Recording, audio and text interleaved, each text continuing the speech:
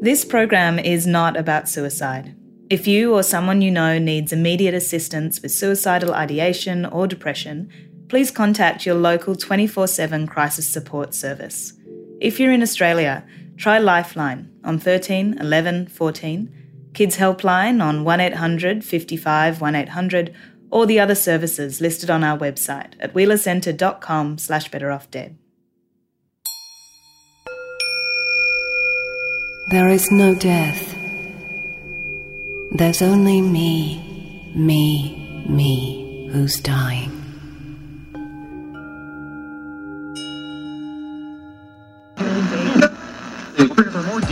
You're listening to John Fane on 774 ABC Melbourne and on digital.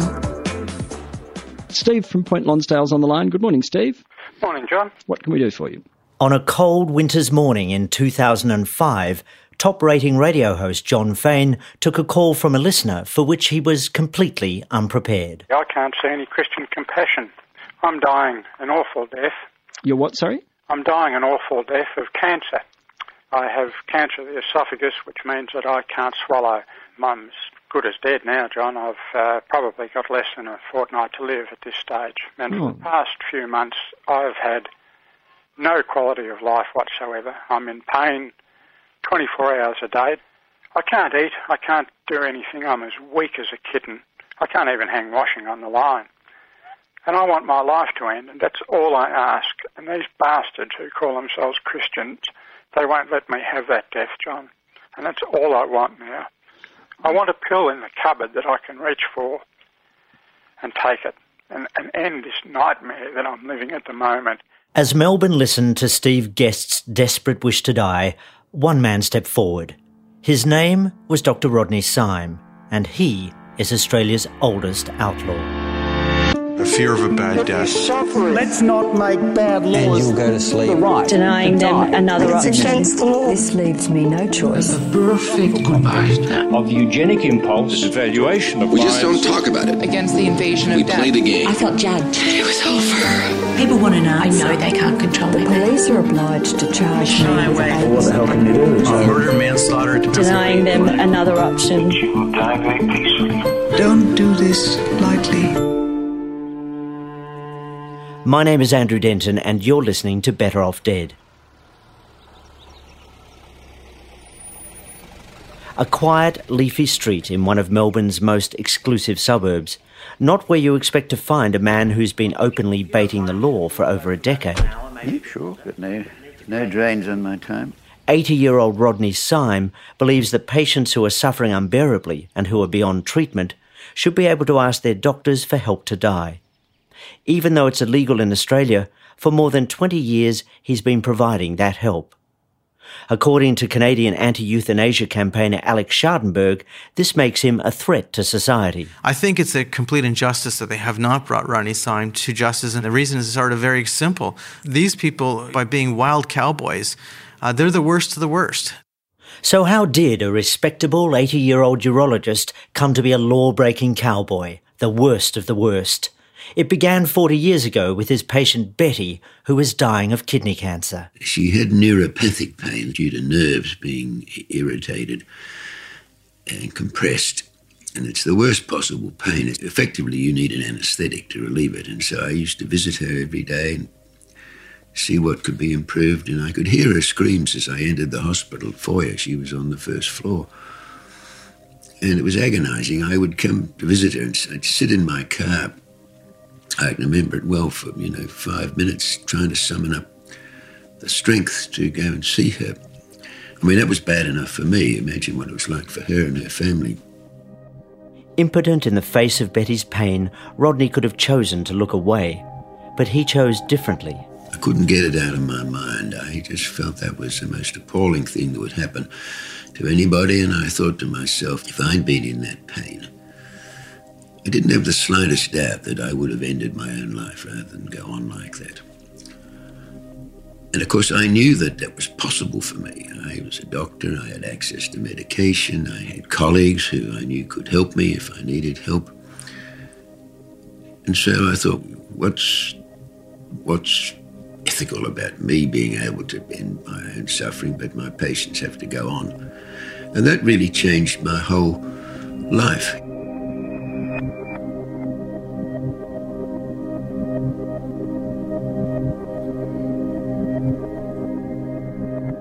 Three years later, Rodney was confronted by Len, a man with incurable bladder cancer whose treatment was only prolonging his death. And I made the urologist's response of saying, well, we better put you into hospital and make you more comfortable. And he looked at me in the eye and said, isn't there something else we can do?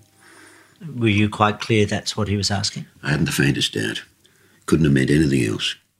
Unable to ignore his conscience, this time Rodney decided to act. I wrote a prescription for sleeping tablets, the maximum quantity that was allowable, and I said to him, if you go home and take these, you probably won't wake up. And I knew it was the question he was asking because the change in his face was dramatic. From somebody who was being crushed by his illness, his eyes lit up and a smile of thanks came across his face. That night, Len took the tablets, but they were not enough. The naivety of it was that the medication I was prescribing for him was not adequate to do what he wanted. He did go into a deep sleep. His daughter came and found him. The police broke into the house, and he was brought back into hospital, and he actually did die, essentially without waking up, but it took about a week for that to happen. So it was a very naive, impractical outcome. It was clear to me that it was potentially dangerous for me to have done that. I hadn't thought about it. Anyway, it led me to think more deeply about the whole matter. Rodney started to read widely about assisted dying. He spoke out publicly in support of it. Other patients came to him, and he assisted in what limited ways he could. It wasn't until 18 years after his clumsy attempt to help Len that he was fully confronted by the magnitude of being asked to help someone die. Can you tell me, when was the moment when you realised that you were outside the law and at risk of prosecution, and knowingly so? I guess this happened with a woman who had multiple sclerosis. She was virtually completely paralysed. She had attempted to end her own life. This was before I met her. Alice was in her 50s. She was frightened to have another attempt, but eventually got in touch with me. And I visited her, and indicative of my fear at that time, I remember well, I parked my car about 300 metres away from her house, so it wouldn't be recognised that I was actually visiting her, and I crept up the street into her house, hoping nobody would see me. We had a long talk, and she had no medications that she could take which would reliably end her life. I said to her she should have a chat with her doctor and see what he might be able to do. He was not helpful. I said you could find another doctor. She said, no, there's no doctor, come and visit me. Rodney was unsure what to do. Following that, she sent me a letter which said how disappointed she was that I couldn't help her, and was there anybody else I could put her in touch with. It was clear that I had failed her, and I thought I can't just leave this woman in this dreadful condition. When I met her, she was lying on a trolley. She couldn't move any limb. She was catheterised. She was in a very bad state. And again, it was sort of my conscience kicked in and said, look, this woman is chastising me for cowardice. And it was. I wasn't prepared to stump up, and I thought, no, I won't let that happen. I had to make a really serious decision as to whether I was going to assist this woman to die. I'd never done it before. Rodney researched medication that would end Alice's life. He then put her into hospital under his care until she died peacefully.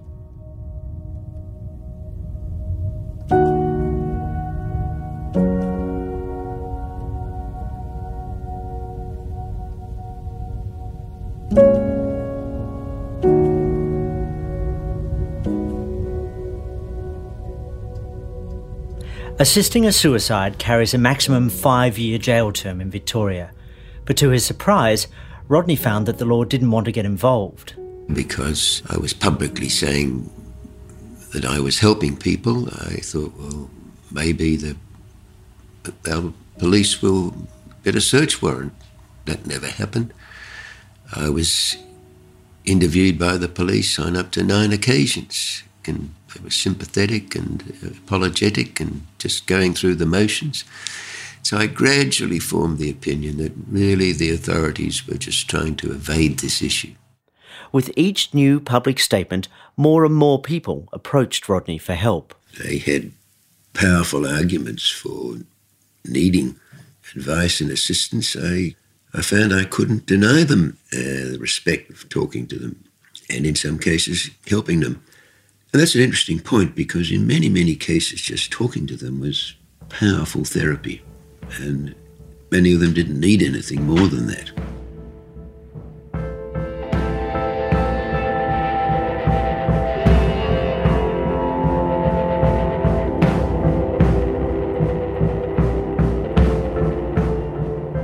It was 22 years ago that Rodney helped Alice to die. And since then? It would be over 100, I would say, more than that. More than that. I've got no notches on my belt or anything like that. You do what you have to do. If you've helped roughly 100 people to die, how many people would have requested your help, do you imagine? Well, I've counselled well over 1,500 people.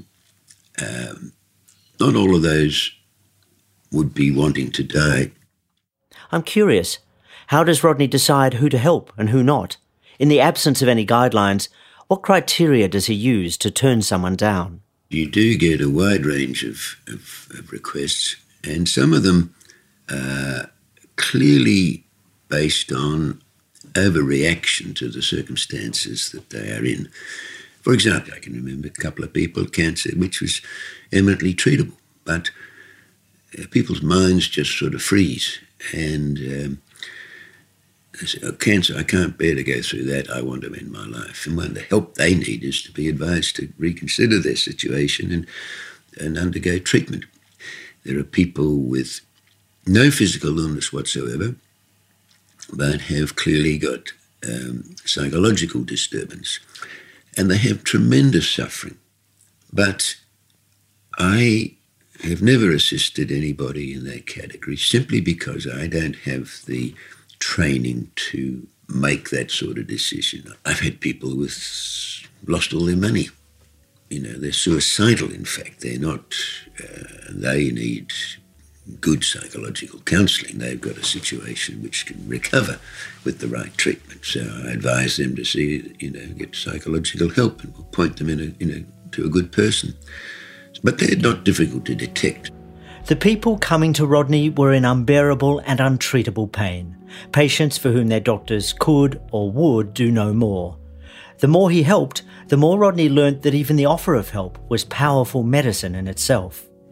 I've had patients who've been absolutely distraught about their circumstances.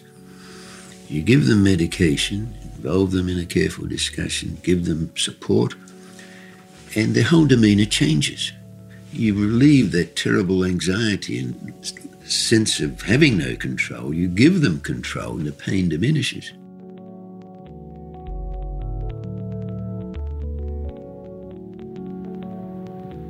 My name is Albert Gabriel Leonzini, and my age is 70. And what do? Nothing.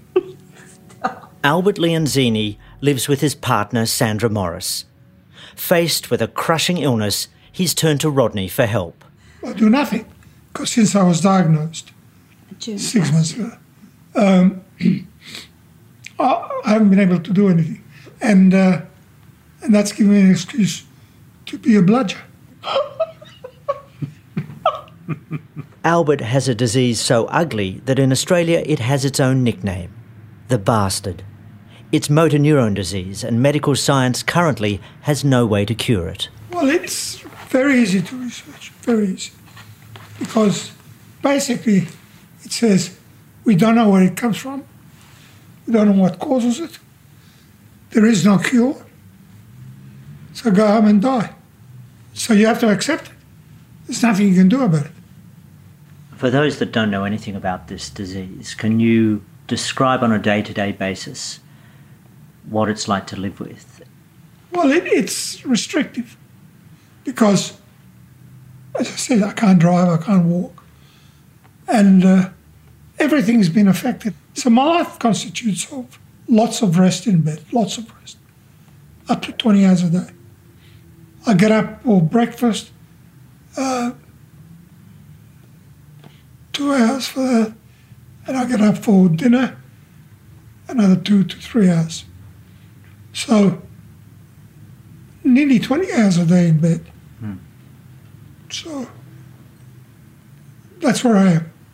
And it hasn't really killed me in the sense that I don't sort of say, oh, what kind of a life is that? I don't say that.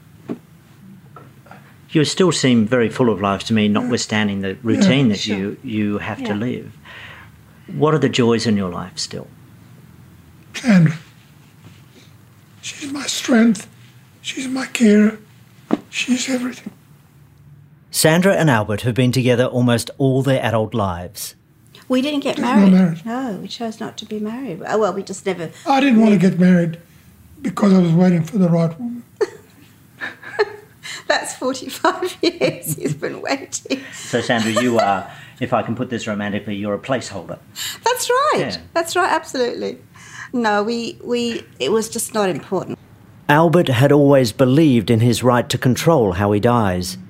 But in Australia, because the law denies him that right, believing it and knowing what to do are different things. Then Sandra heard about Rodney Syme. And so I rang up and made an appointment. So he came here and he met Albert and me and chatted and put us at ease instantly about choices. And from that moment we had, I mean, you can say how you felt, Albert, but I felt the most incredible relief, right? Rod's a great guy. He's a great guy. Because when you're told you're going to die, the first thing you think about is the pain involved, right? And Rod made me feel very comfortable because he said, you know, we know what to do. It's not going to be painful at all. You're going to be in charge. It's going to be your decision. So when the time is right, he will supply you with Nembutal. Yeah. And you will administer that yourself? He's even told me how to do it, which is just follow it. How will you know the time is right? That's a good question. Rod said, I'll know. You know, when you become weaker and weaker, less and less energy, harder breathing, harder swallowing. Breathing and swallowing is the key. Sandra, you're entirely comfortable with this? No, I agree with it, but I'm not comfortable with it, right? On the one hand, I think, well, that's the way it should be because that's what he would want, is to be self-determining. He's been self-determining all his life, and the most important decision in his life is not going to be allowed to decide for himself. That doesn't make any sense, right? On the other hand, you know, as his partner, to know that he could decide that and then I'd lose him, it's very scary. When the time comes, Albert, will you share it with Sandra or will you do it quietly or you haven't discussed No. this? Sandra will be in the middle of everything. Mm-hmm. She'll be in the middle of everything. Yeah, that's the deal. There are those who believe that assisted suicide is not an act of bravery. It's an act of cowardice, that you are not valuing life as it was given to us. How do you feel about that? Well, my answer to that would be, who is it who gave us life? Is it, in my case, because I was born Jewish, my first question is, why did Moses have to climb Mount Sinai to speak to God and to get the Ten Commandments? Does God have a hearing problem?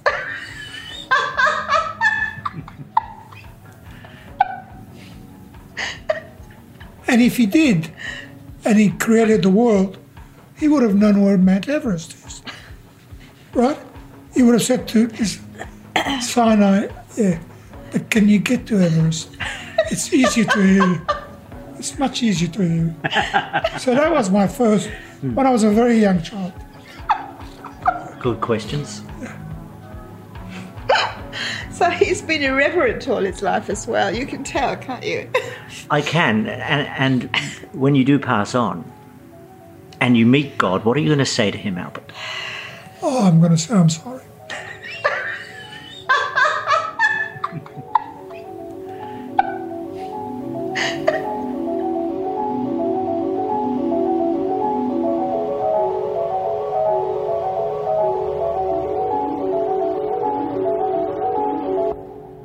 Albert is deeply grateful to Rodney for offering him control over the grim death that motor neurone disease would otherwise bring. What surprises him is that Rodney doesn't want to hide what he's doing. Initially, I thought that he might manage it in secret, so that we're all breaking the law, but we can keep it secret. But then I found out that it's the opposite. He doesn't want to keep it secret. Well, the law is a blunderbuss. What it says in the Crimes Act, that it's a serious criminal offence to aid and abet suicide or to incite somebody to suicide. And for years and years and years, that's been interpreted that if a doctor were to do what I do, that I am breaking the criminal law. What I've done is to help people to end their own lives. I've not ended anybody's life. I want people to go on with their life as long as they possibly can. But if they reach a brick wall, there is nothing you can do to relieve their suffering. And they are of sound mind and fully informed. They're requesting help to die. Then I believe I have a duty to do that. Rodney wants to provoke the law so that a new and more compassionate one can be written. One that allows people with unbearable and untreatable suffering to request assistance to die. Opponents to change say, we're making decisions about whether you will live and die. Rubbish, you're making the decision. If you come to me and say, I have intense suffering and I want help to die, it's arrogant of me to say, well, no, you don't have enough suffering. Suffering.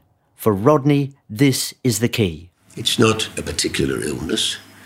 It's not how long they've got to live. It could be, for example, somebody with multiple sclerosis, a chronic paralytic disease which lasts for years and years, and people can spend any number of years in the end stages in terrible suffering.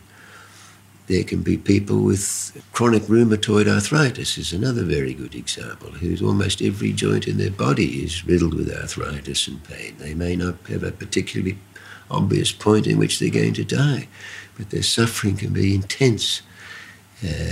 A person, for example, who's had a profound stroke and is paralysed and speechless, but can go on like that for years in intense suffering. Are these people to be excluded? I don't think that's fair. The critical point is suffering, intolerable suffering, which is unrelievable. Rodney wants to see a law written using safeguards similar to those that have successfully worked overseas. The first of these is that the person requesting help to die has to be mentally competent. You need to establish that they are rational, that they're capable of making decisions, that they have carefully considered that decision, that they do in fact have circumstances which align with the concept of intolerable and irreversible suffering, that all of these things are given due consideration. And if all of those criteria are met, then you have to check those against a standard, and that's another doctor who is convinced of the same phenomena. And if either doctor considers that this person is actually depressed and that's affecting their thinking, then they should engage with a psychiatrist. And they could say, well, you will need to have treatment of your depression before we can make a decision. Rodney is well aware that the most common concern raised about such laws is that vulnerable people, such as the elderly and the disabled, may feel coerced into seeking an end to their lives. But in his experience, people like this are easily detected.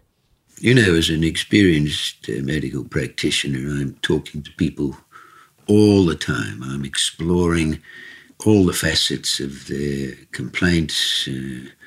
It's the easiest thing in the world to determine after 10 or 15 minutes of conversation. What are the reasons that you are asking me for assistance? And to suss out if there's an ambivalence or that somebody else is behind there giving a little push. And besides which, think about this. Do you think that I could persuade you to end your life if you didn't think that was a good idea? People cling to life. For Rodney, though, the ultimate safeguard, one that has been dramatically effective overseas, is that the decision about whether or not to end your suffering is entirely up to you. This is medication in the form of a drink that you, and only you, can choose to take. I think the provision of oral medication is by far the most effective thing to do, because the actual provision of the medication gives the person control. If you're giving lethal injections, the doctor has control. I think that's the wrong way round. If you give a person control, they may or may not use it. That's their decision, and they will not use it unless they are absolutely convinced that they cannot go on any further. The law that Rodney advocates is called voluntary assisted dying. It says what it means. It's voluntary, it is assisted by a doctor supplying medication, and it is dying. These words have been carefully chosen because in this argument, words are bullets. You can't just put a nice word in front of an unpleasant one and change the meaning. So what about assisted suicide? Aid in dying, death with dignity. Call it what you will, it is at its core an attempt to sugarcoat death, and particularly suicide. That's US litigation attorney and anti-euthanasia campaigner Catherine Foster. She knows that a word like suicide carries a historically dark meaning. She and others who oppose these laws try to harness that darkness wherever they can. It is a tactic that rankles. I get so annoyed when the word suicide is used in relation to somebody who's got unbearable suffering, terminal illness, wants to end their life, not because they want to end their life, but because they want to end their suffering. Now, to me, this is a totally different circumstance to what we usually see as suicide.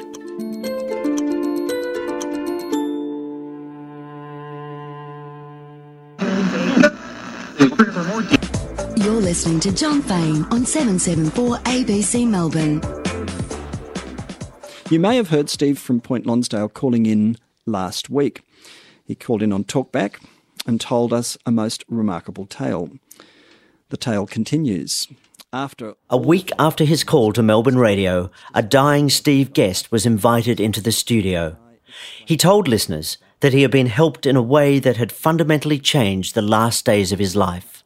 But I can tell you now that that anxiety that I referred to that derives from this uncertainty and the fear has now gone. Offers have been made to me. It has included offers of help with obtaining the drug that I believe I should be able to obtain under prescription from my general practitioner. It's now available to me basically at call. So that's one thing. That anxiety has gone.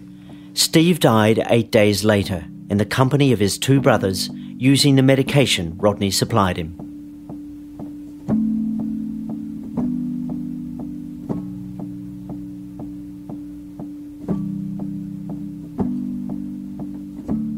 Rodney continues to demand a response from the law, admitting on national television in 2015 that he'd given medication to help Steve Guest die. Can I just put it to you like this? Are you actually trying to provoke the police to prosecute you? Yes, so you indeed. can actually have a test case? Yes, indeed. Because I would argue that I can produce and provide a person with medication which provides them with palliation, relieves the psychological and existential suffering which they have when they're facing a dreadful death, then I believe that that is a palliative act. It is a rare man who risks his liberty on a point of principle. And if a court case were to happen? I think I will win. I think I will win, A, because I've got a sound argument that what I've done my intention is to relieve suffering. Secondly, I'd be judged by my peers. I think they would support what I had done with Steve Guest, that I would not be found guilty. But even if they don't prosecute me, the fact that I'm not being prosecuted, having broken what everybody would see was the interpretation of the law, and I'm not prosecuted, what does it say about the law? The law's bloody ass.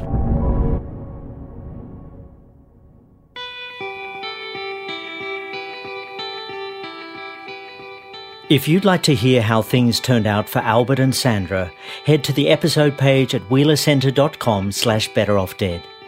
In the next episode, we hear the extraordinary story of Tasmanian woman Kathy Pryor, who was sent to jail for the mercy killings of her grievously ill parents.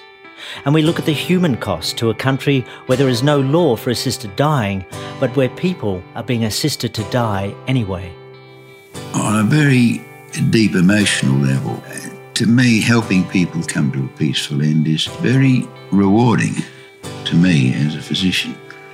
And sharing in their death, it's a very profound, deep experience. And you never forget it. You never forget it.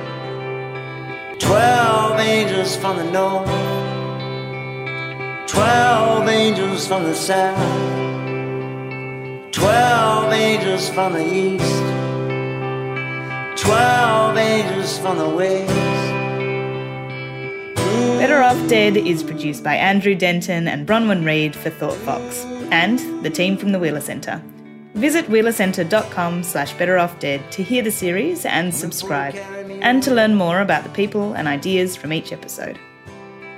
Angels shooting from your brow, angels leaping from your mouth, angels lighting on your shoulders, east and west, north and south. Ooh, ooh.